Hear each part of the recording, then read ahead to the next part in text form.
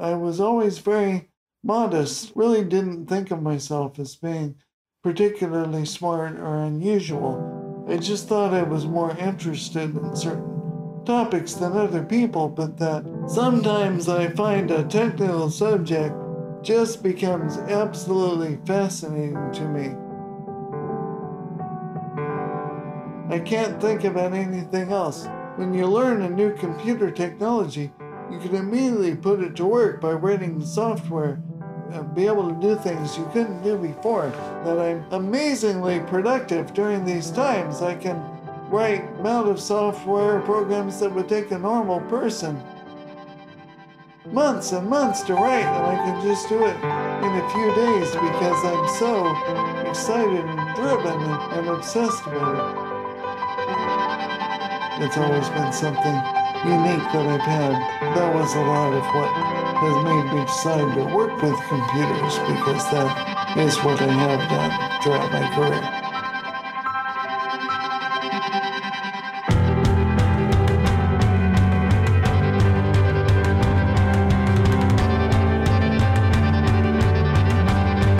The innovators, the rule breakers, the misfits, not the status quo. This is Thriller Lining.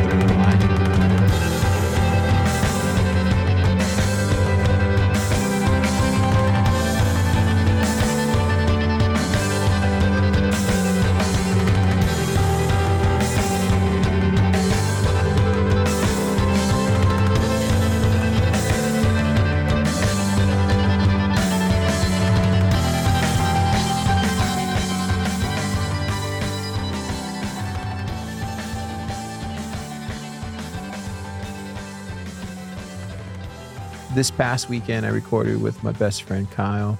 He runs Pleb Lab. He's a CEO of Pleb Lab. And even though I technically work alongside of him, I thought it would be interesting to interview him. I know that sounds weird, but I wanted to understand what he deals with on a daily basis. I mean, I kind of feel like I know most of it already, but there were some things in this interview where I learned, I was like, wow, this guy really puts a lot on his shoulders. This episode, especially, I learned how much he cares, right? There's something to be said about somebody who cares so much that they're willing to put their neck out there for other people, even when you think that it's the wrong thing to do, or maybe they're doing too much, or maybe they're just should stop. But Kyle, he cares that much. He thinks this space could move forward and he wants to help foster that growth. And I think this interview kind of captures that. You kind of see the swings that we went through. And you also kind of hear the wins, if you can call them that. Maybe they're just momentous occasions. I had a great time recording this.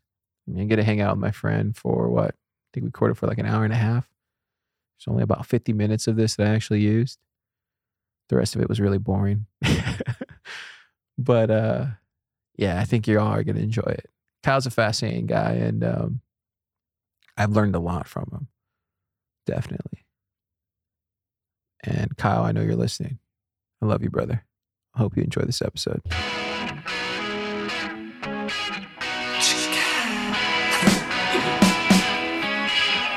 Watching the garden grow, happy days. Got egg yolk on my bed, Chinese food on the way. Watching the garden grow, straight into the sky. Got a candle by my window, it keeps me warm at night. Spending time together, watch out, don't let it get you down. Nothing is forever, that's right, but don't let it get you down. And I'm sitting in the back of the limousine, just going to a show. Wishing you were here right next to me. Oh, but you already know. At the end of the day, I haven't built shit. We're just getting started, Like, it's really cool that like we have this opportunity to kind of build something we know is valuable for the people we believe it's valuable for. And that's great. But from the inside looking in, I have only just gotten started. Like, I have barely scratched the surface of the value I believe that we as a team can provide for this developer community and for Bitcoin and for Austin. But we've got a lot more of the work and the work ethic to put behind it to make something that I think truly benefits the world at large. Watch out, don't let it get you down. Nothing is forever. That's right, but don't let it get you down. Oh yeah, make a reference.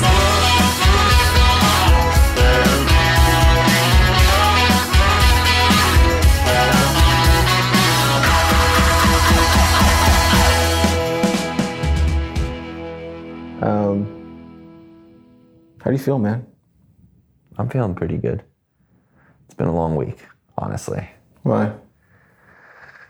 The markets are shit, which kind of all went down with this whole like Terra Luna and the like kind of general standard marketplace crash all at once. Like right as we started pushing out raise paperwork for Pleb Lab. So Does it add more stress to you, or? yeah, it does, because investors are suddenly kind of sitting in this place where maybe they're not 100% spooked out of investing, but they're kind of sitting in this place of like, holy shit, what's going on? Let's sit around until we kind of figure it out. Which, on like a longer term time frame, I'm not really all that concerned. I think if you're like a company that's Series A, Series B, I'd probably be more concerned about where we're at with the marketplace, right? Why is that for? Because Series A, Series B companies, some of these companies that are like, they have currently like, they raised all their money through boom times, like through fucking markets just flush with cash, right? Everybody's just throwing money around. And now a lot of these companies still haven't really delivered a whole lot. And all of a sudden they're in a recession, in a bear market, with an eye-watering valuation and very little delivered. Oh, so you're saying they're playing from... They're gonna go into their next round with very little delivered in a tight market for really big checks. Companies like us and like the companies we work with who like don't have a valuation yet, it's a lot easier. Like they're still in this like immediate short term where we sit right now. They're still kind of like the let's slow down and kind of see what's going on. Let's like figure out what's happening in the markets and like let's kind of reevaluate how we're thinking about our investment, right? So in the short term, there's like a pause. There's kind of like an immediate pullback. The investors are all spooked a bit. I think things will settle into, I don't think the markets are about to get significantly better. I would anticipate that they're going to continue to go down and potentially get worse. So I think it's going to take a bit of time for the kind of new normal to set in, where it's not endless money printing and markets just flush with cash. So maybe a small window of time where it's going to take some time to get used to that new normal. I think if that is the new normal, if they do not turn the printers back on immediately and just start flooding the marketplace with more cash, that new normal is going to be difficult for companies that raised during those boom times. It'll be less significantly impactful for companies like the ones we work with. Do you think it was smart for some of these other companies that we know that raised their pre-seed last year for like really small amounts? Do you think that was the right move for them? How does it affect those type of projects? I think either way, like pre-seed is typically always small.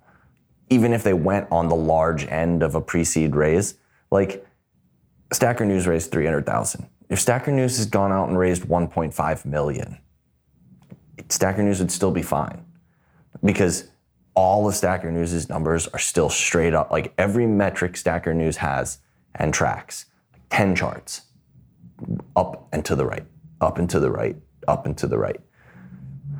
So with like a small valuation with only small amounts of capital ever having been invested, 1.5 million included. Like if he had 5x'd his initial round, his numbers still look great relative to the balance sheet and the valuation. So yeah, I don't think it really matters. I think the thought process of like whether you raised 300,000 or whether you raised $1.2 million, like pre-seed is in and of itself, by the very nature of a pre-seed, typically relatively small, with a relatively small valuation. Handful of exceptions, but we haven't worked with anybody I would consider an exception. Yeah, it's kind of weird how like this week was that. I mean, just being here in Austin, you can just feel it in both places. And I say both, like the Bitcoin Commons and here at Pleb Lab, but then even like we go to Shiners or something, everybody's talking about stuff and just kind of understand like what's going on in the space right now. And just the feeling that I get is like everybody's just kind of like head down, really working. And it's interesting how that just all happened this week for a lot of people. Or maybe we just weren't seeing it enough. What do you think? I mean, it feels like we've been heads down working for a year. I feel like we've been surrounded by people who've been heads down working for a year. I think the cultural narrative around heads down working is becoming more prominent in the last 10 days because heads down working and like learning to work with less is a cultural talking point that has become associated with what happens during recessions and bear markets, right? These companies that are going to go out and raise, these companies that are going to come out of the fucking woods during this market environment we're in, companies that we don't even know about yet. Things get built in bear markets, things get built in recessions, and those things tend to be resilient companies because they get built in down times.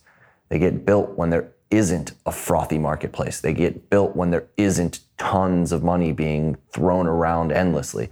And the companies that come up in those environments, when we shift into boom times, dude, it's gonna be really good because they're already gonna be really well established, really resilient, and like really kind of scrappy companies. So I think what's happened is less an actual transition. I think we've seen a lot of people, especially in Austin, coming to Austin to really get heads down and grind out and work. I think we're seeing a return to the conversation about what happens and what gets built in the times that are less like overly done. Because that's where we've been since the start of this pandemic. We've just been in like a genuinely overhyped, overflushed with cash, like non-realistic environment. We haven't seen real markets.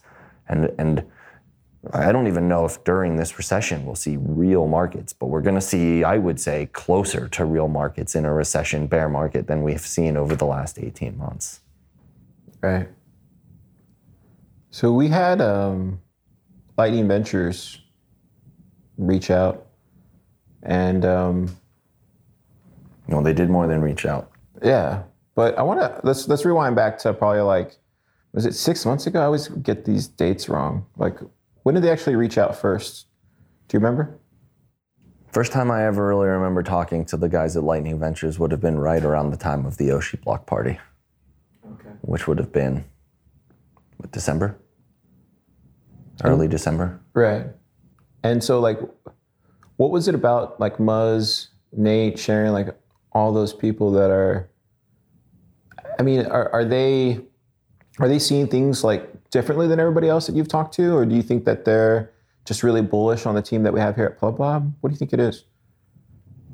That's a great question. Because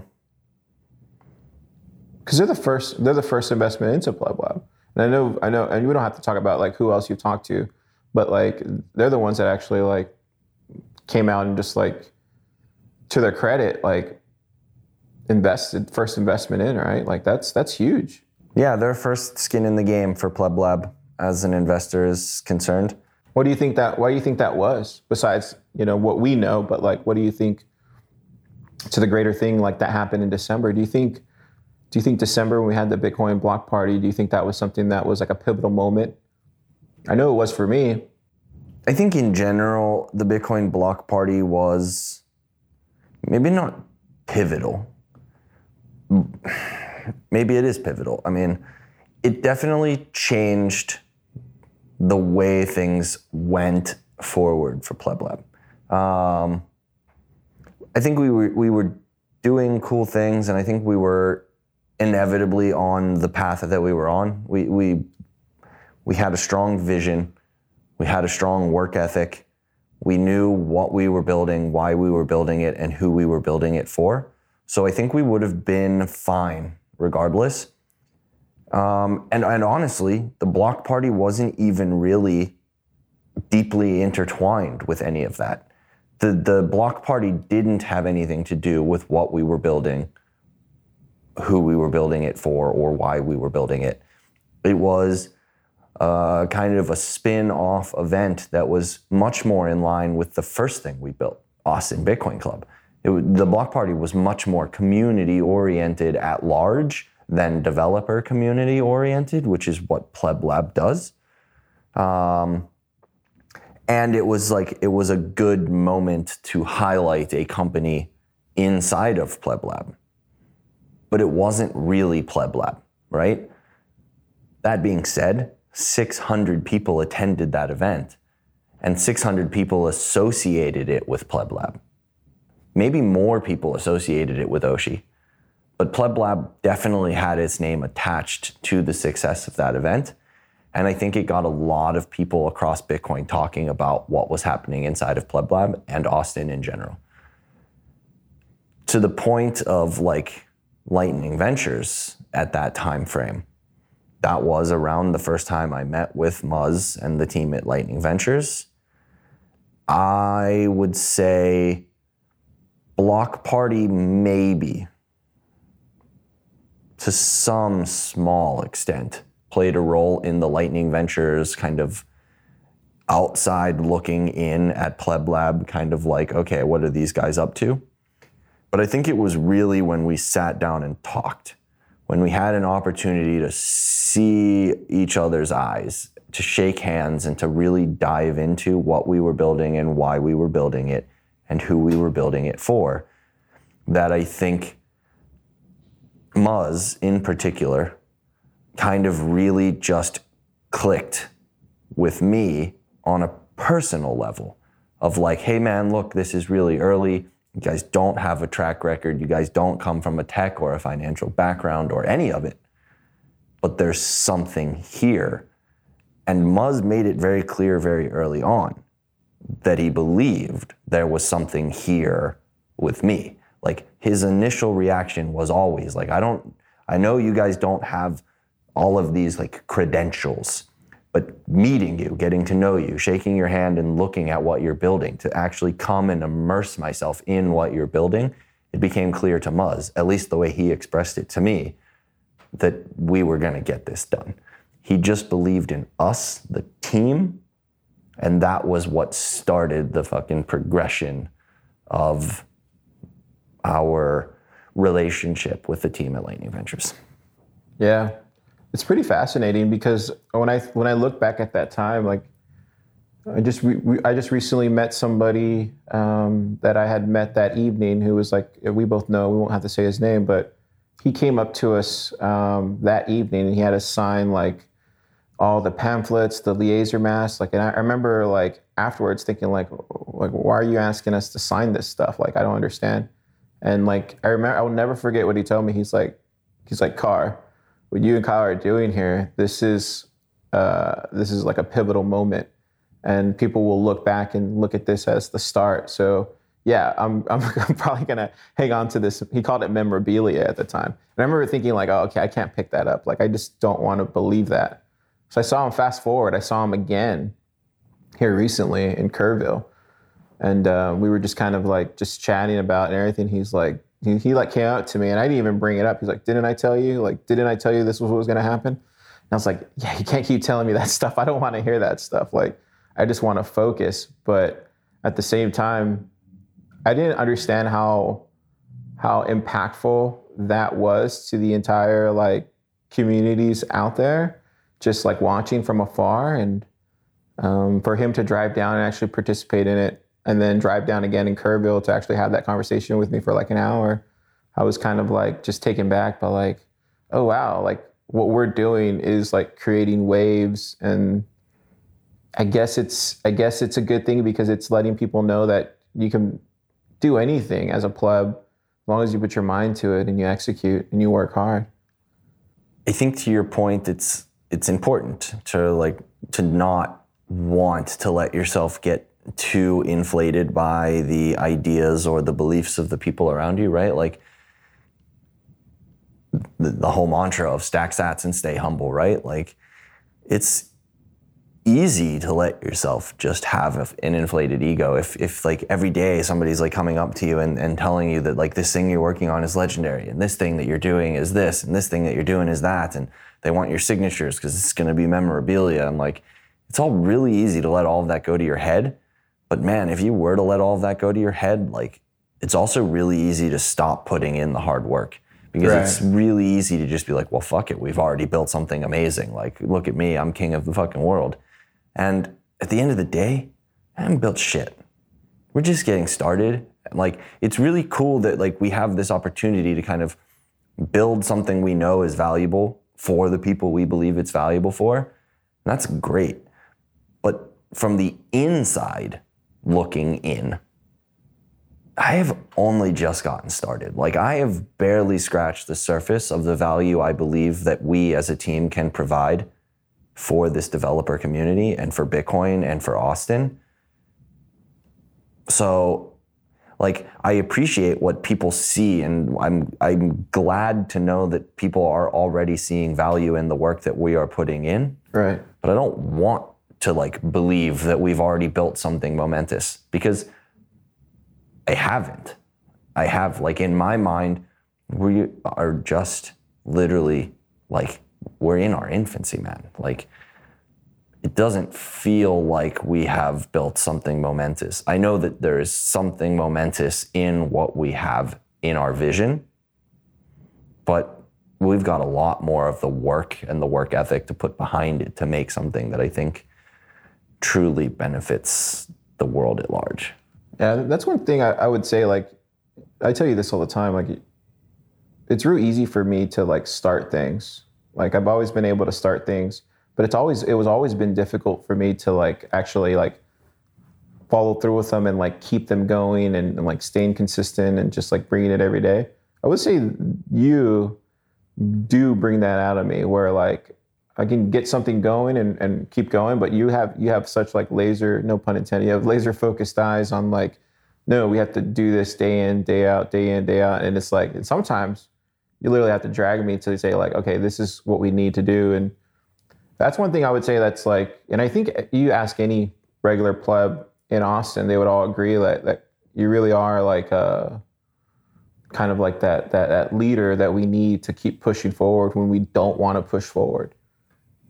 Well, why do you think you have, I know obviously your military background, but what do you think that is? Because I talked to your mom and she tells me the craziest stories. So it's like, well, I think it's that's something that you have that all the time? No, I think it's fascinating that you see that and that maybe the community sees that. But to be honest, that's new for me. Really? Yeah, it's brand new. How is that possible? Because I've never had something that made sense to me the way that this thing makes sense to me. And I've never had a community that has been as willing and able to organize behind or beside that belief the way that the Bitcoin community has. I've had a laser focus, if you will, for a really long time on building a business. I've always had inclinations of being entrepreneurial. So in that sense, I've been entrepreneurial my whole life. But I'd never actually landed on a thing that kept me truly focused, engaged, and like passionate about what it was I was working on. It would be like 1 week of this thing, 2 weeks of an idea of this thing, maybe like the longest thing I ever did was a year of like, okay, I'm gonna go do like backpacking around the world and try and become like an influencer, like travel vlogger, blogger type, right? But even that, after a year, it was just like, this is not what I want to do with the rest of my life. Bitcoin is fundamentally different. It gave me something so much bigger than myself. And that's, I think, the key difference is that everything else I've done has always been, okay, I'm trying to find a business and that business is like my business. It's going to be about me. Pleb Lab isn't about me. Like, it'd be great if Pleb Lab made me some money, but I didn't start Austin Bitcoin Club. Well, that's not true. I started Austin Bitcoin Club slightly selfishly. I just wanted to hang out with Bitcoiners more often. But the Bitcoiners that showed up were like, we want this. And then we started building that. And that, I think, is really where it started to take root, is that, holy shit, I am now building something that wasn't mine. I didn't ask for it. I didn't want it. It wasn't my idea. It was everyone else's. I just saw a place where I could use skill sets I had to create something that they wanted. Right. And that's what's kept me laser focused right now, is that every day I wake up and I already have something that is bigger than me, and I have other people's interests, and I have other people's like livelihoods, and I have other people's lives literally like on my shoulders. The last time I've had anything remotely close was the military. And even in the military, it was like a thing that was kind of forced upon me. I couldn't get out of it if I wanted to until I could. And when I did have the opportunity, I was way ready to get out of there. I did what I had to do when I had to do it. Bitcoin is the first thing in my entire life where it's like, I don't have to do this. I could leave tomorrow. I could get up and quit. I could go back to Pittsburgh and just like get a job at a coffee shop and live with my wife. It'd be great.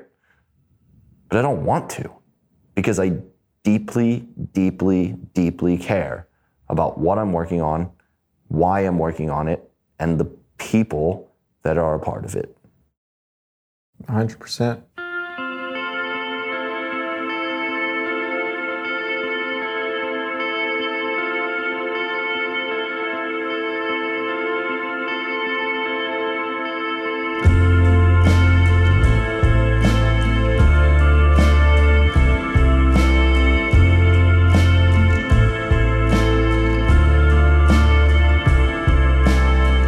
Sunsets we wander through a foreign town.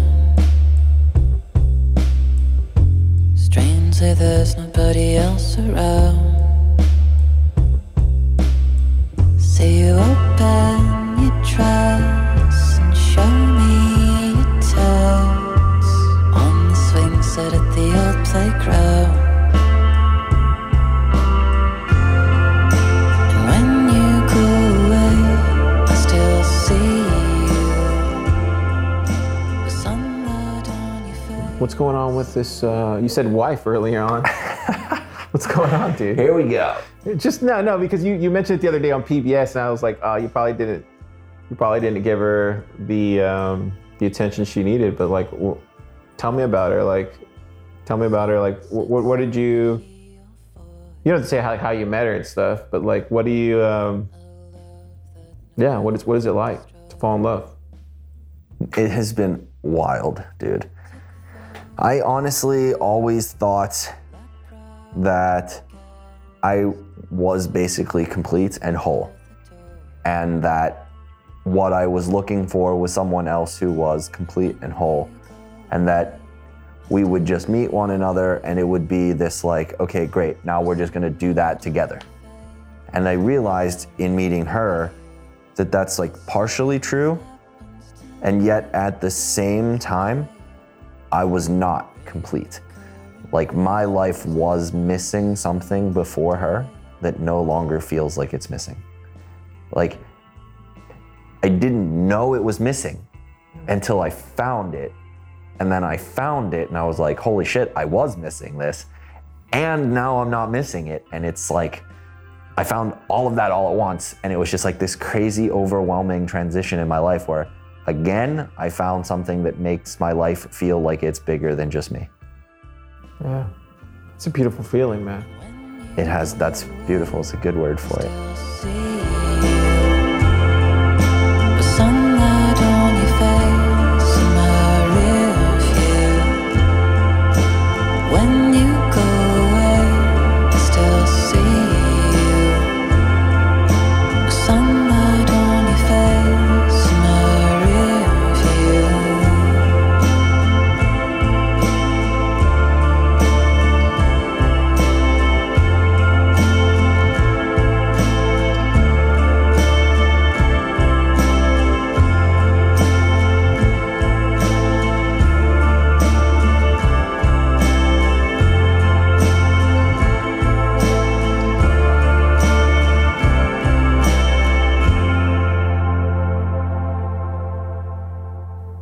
I think just like thinking back like of my fiat lifestyle a year ago,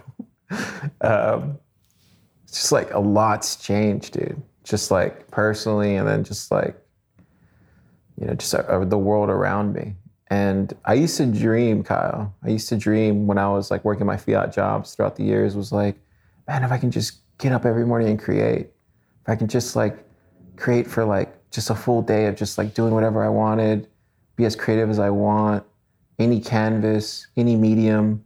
Like I used to dream about that. I remember thinking like, when I would push tickets and like, you know, do all the Cisco stuff, I was just like, man, but if I can just get that job where I can just like, you know, just be an artist and just do whatever I want on any canvas. I used to dream about that. I used to be the dream, dude. And then when I started working with Marty, that was a dream come true, because I was like, oh, cool.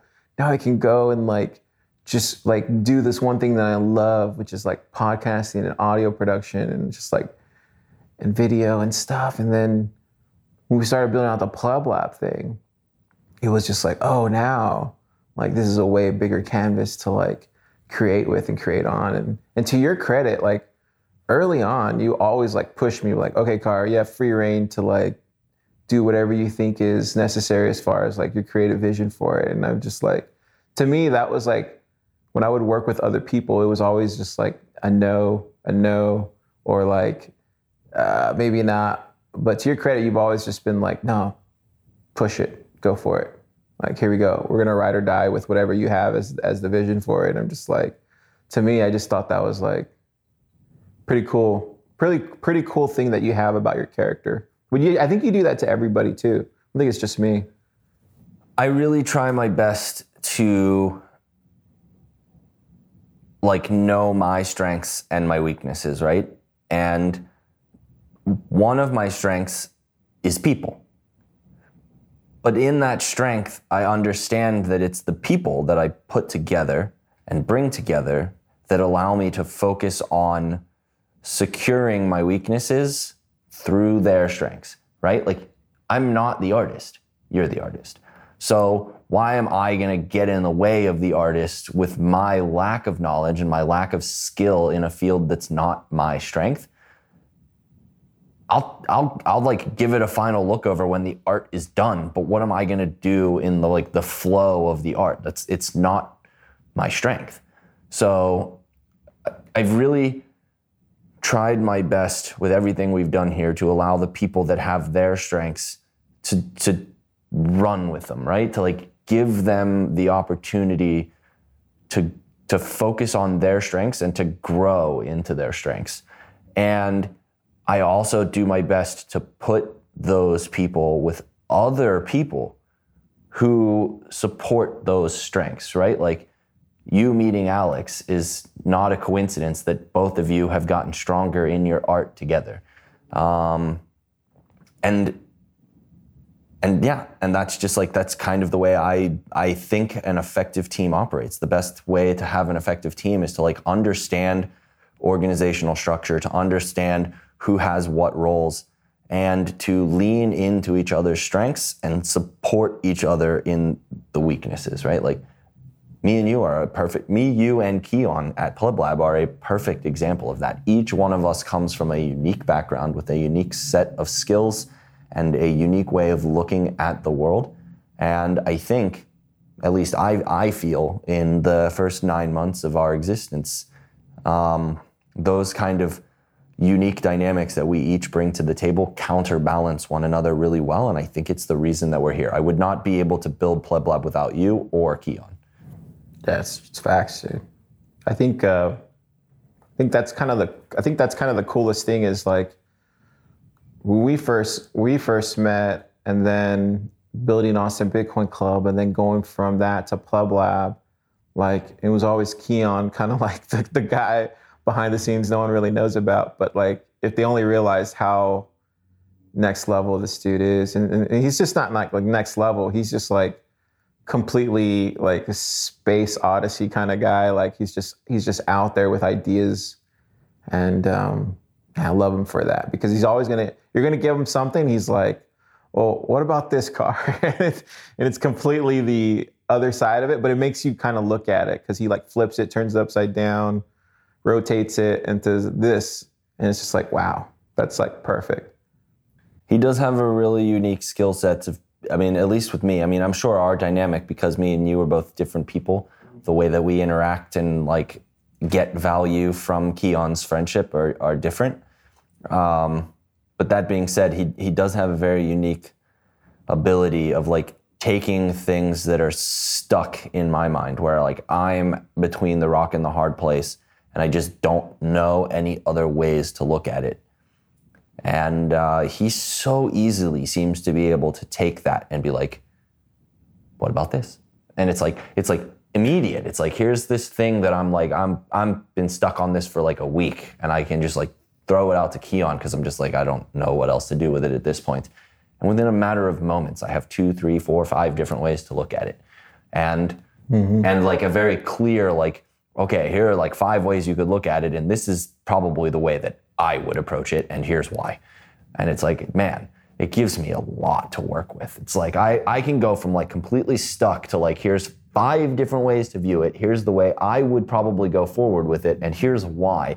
And just like that 5-minute analysis, I'm like, fuck, all right, not only am I not stuck, I've got like a week worth of things to think about, thank you. And I like that, I'm like, his whole like, I'll give you 5 hours a week, his deal for like, is like, all right, my involvement with Pleb Lab is 5 hours a week. And I'm just like, at first I was like, man, what an ass. But it's like, I've never come close to taking 5 hours of Keon's time in a week, because I get insane amounts of value out of 10 to 15 minutes with him. Me and Keon tend to link up on 16 3 or 4 times a week.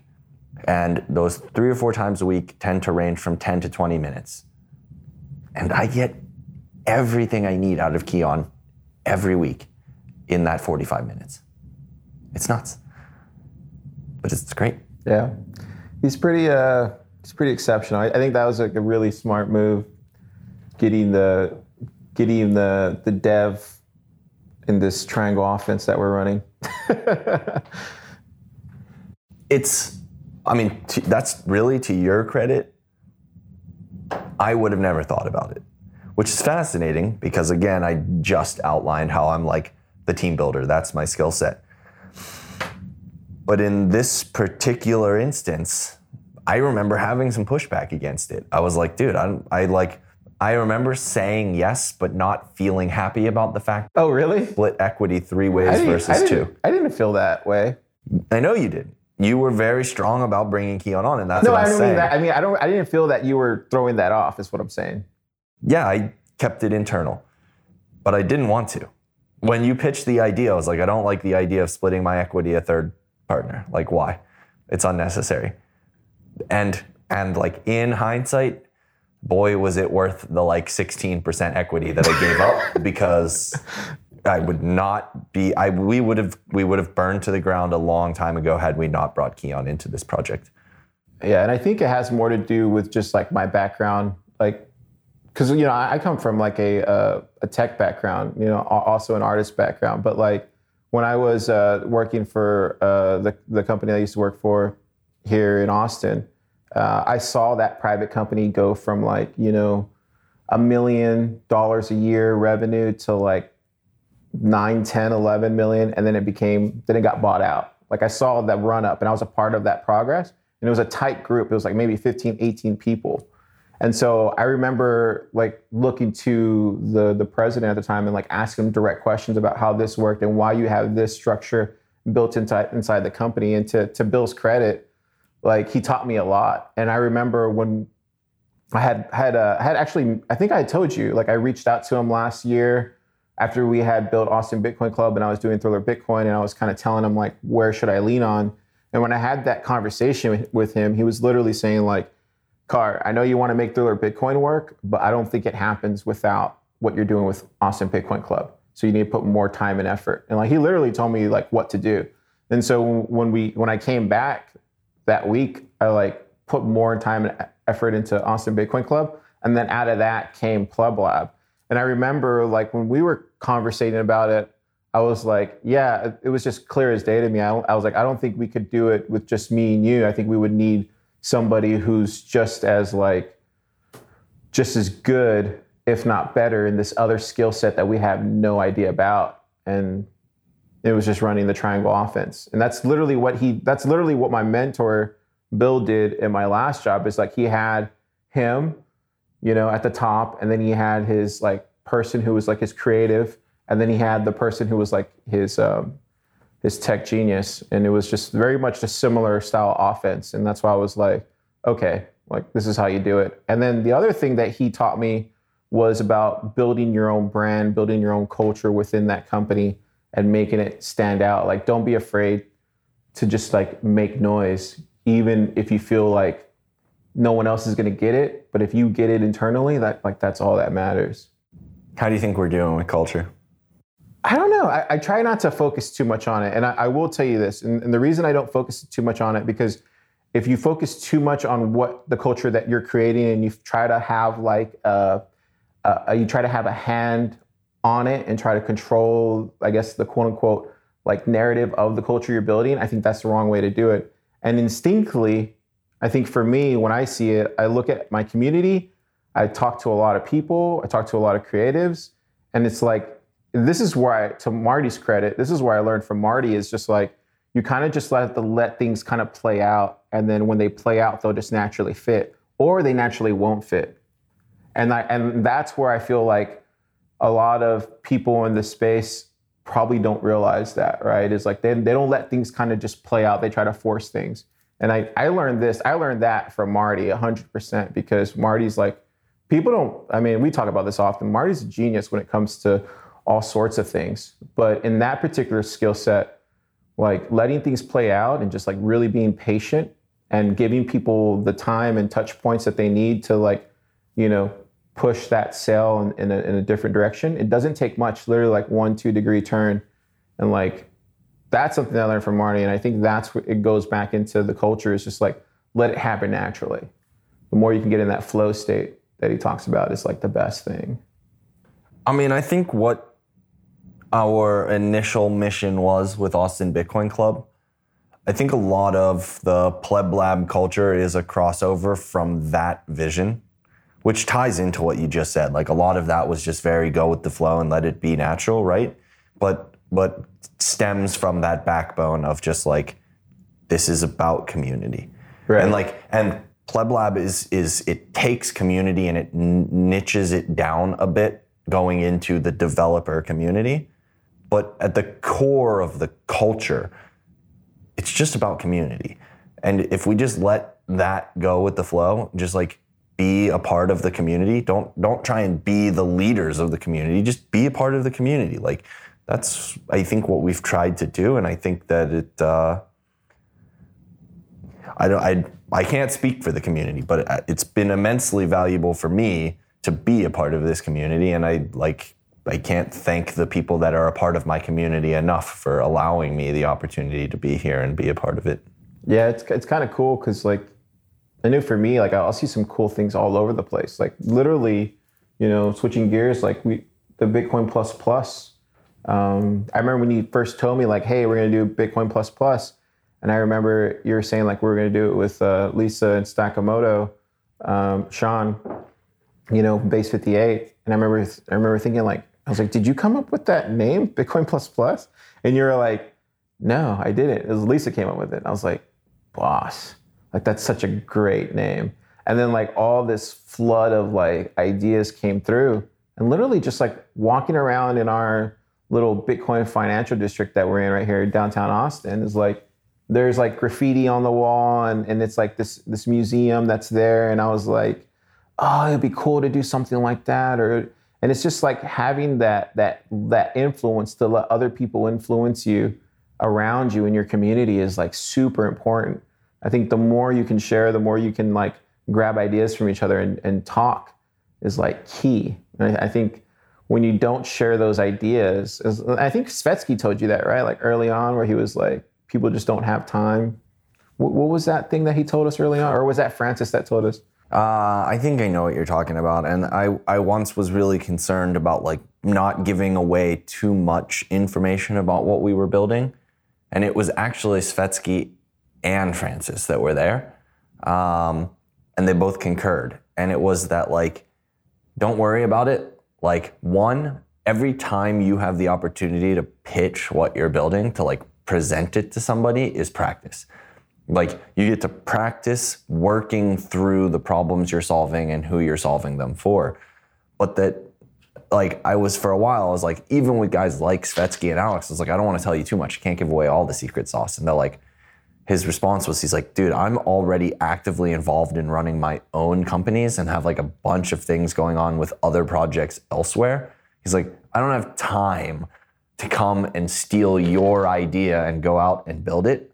He's like, and the people that do have the time to steal your idea and go out and build it don't have the gumption or the balls to do it, which is why they have all the time to go and do it, because they already don't know how to do it. So there's literally two groups of people. The group of people that like will never be able to get it done because they just don't have it in them. And the group of people that'll never be able to get it done because they do have it in them and they don't have the time because they're already doing their own shit. So just like go out there and present it to everybody that you can, because the more often you talk about it and present it and work through it, the better it becomes in your own mind.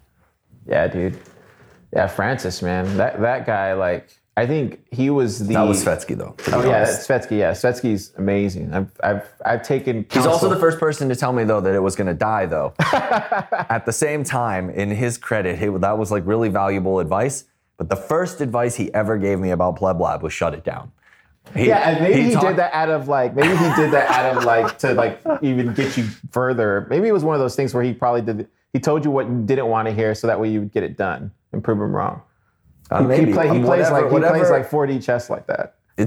Listen, don't know. Haven't had the opportunity to ask him about it, but yeah, man, I was crushed you were after so that. Pumped. I remember you came back. Crushed. Yeah. I was like completely deflated. I had a guy I really looked up to in the space who was like, I like told him what the business plan was. I like told him about my co-founders and who we were. And like his response was, he's like, yeah, man. He's like, just shut that down. He's like, save yourself the fucking time and headache. He's like, you're like, that's not going to work. You guys are fucked.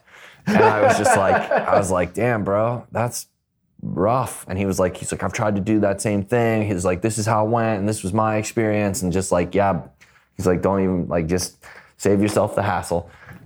And I left and I was fucked up, man. And I was fucked up for maybe like 48 hours. But I sat on that and I sat on it. And eventually I was just like, nah, nope. And then I saw him on like the 72nd hour at the gym with Francis. And Francis gave me some valuable insight that day about some connections and some partnerships we were working on in the early days and some of the things I was trying to work through as we were trying to figure out what we were doing. And I saw Svetsky again and I was just like, yo, dude, honestly, like I appreciate your advice. It really made me think long and hard about what I'm doing. But at the end of the day, the conclusion I reached is that I have to find out for myself. And the next piece of, like, maybe it wasn't advice, but the next thing he said was when I realized I really liked Svetsky. And he was like, yeah, bro. He's like, good shit. He's like, I would do the same thing if I was you. Like, and it wouldn't matter to me what somebody said. They're not me. I'm just going to go out and find out for myself. Even if it does fail, I have to know it failed after I gave it everything I have. And he was like, respect. And I'm glad we stuck with it and didn't fold it up because... Yeah, I remember Francis coming in Yeah. But I remember Francis, at least for me, like I remember Francis coming in with the Bull Bitcoin guys, and I remember just thinking like, oh man, he just came in like, it was almost like a twister came in. And like, I remember we were hanging out with him and it was just like, literally like, he was asking all these questions. And then I just remember him just encouraging the F out of us, you know? He was just like, so let's go. And then so when I talked to him in Miami, he literally came up, he like literally ran up to me and gave me a bear hug. And he was like, Core, what's going on, man? You're fucking doing it, bro. You're fucking. And I was like, what are you talking? He's like, blah, blah. You guys are fucking killing it. Like, he started crazy. I was like, yeah, dude. He's like, it was so hard, Francis. And he's like, it's supposed to be effing hardcore. That's how it's supposed to be. You think this shit is easy? And I was just like, no, but like, I was just like, I didn't know what to say. I was just so consumed with like all this emotion all at once because. But yeah, that pick me up that he gave me in Miami was like exactly what I needed to like keep pushing even further. Cause he was the guy who like literally lit the match, at least in my mind for us with Pleb Lab. And then he literally came back in Miami and then poured more gasoline on it. And it was just like, yeah, dude, like Francis is an amazing individual, dude. He really is. He's really special. Really special. He is indeed. And that is why I fought so hard to keep him in Austin when he was here. I was like, bro, you can't leave. Like, we need you here. Francis has given me so many little, like, just tiny pieces of information and, like, the way that he says things and the way that he delivers the things that he says. Like, he's such an effective leader, dude. Right. At least for me. Like, granted, like everybody is a leader that like has their own leadership style and it doesn't necessarily equate to great leadership for everybody. But Francis, for me, he's in my top 5 for like influential people that have guided me on this path towards where we're at today. And when he was here, man, and I was like so certain that we needed him here to build what we were building, it was like, he was so powerful for me that I was like, dude, I'm like not gonna be able to get this done if you're not here.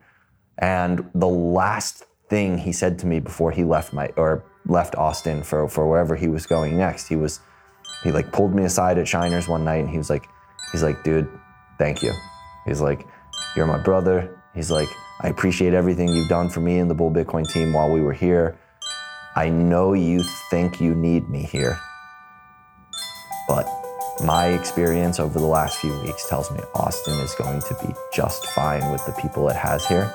You guys are gonna do this. You're gonna be fine.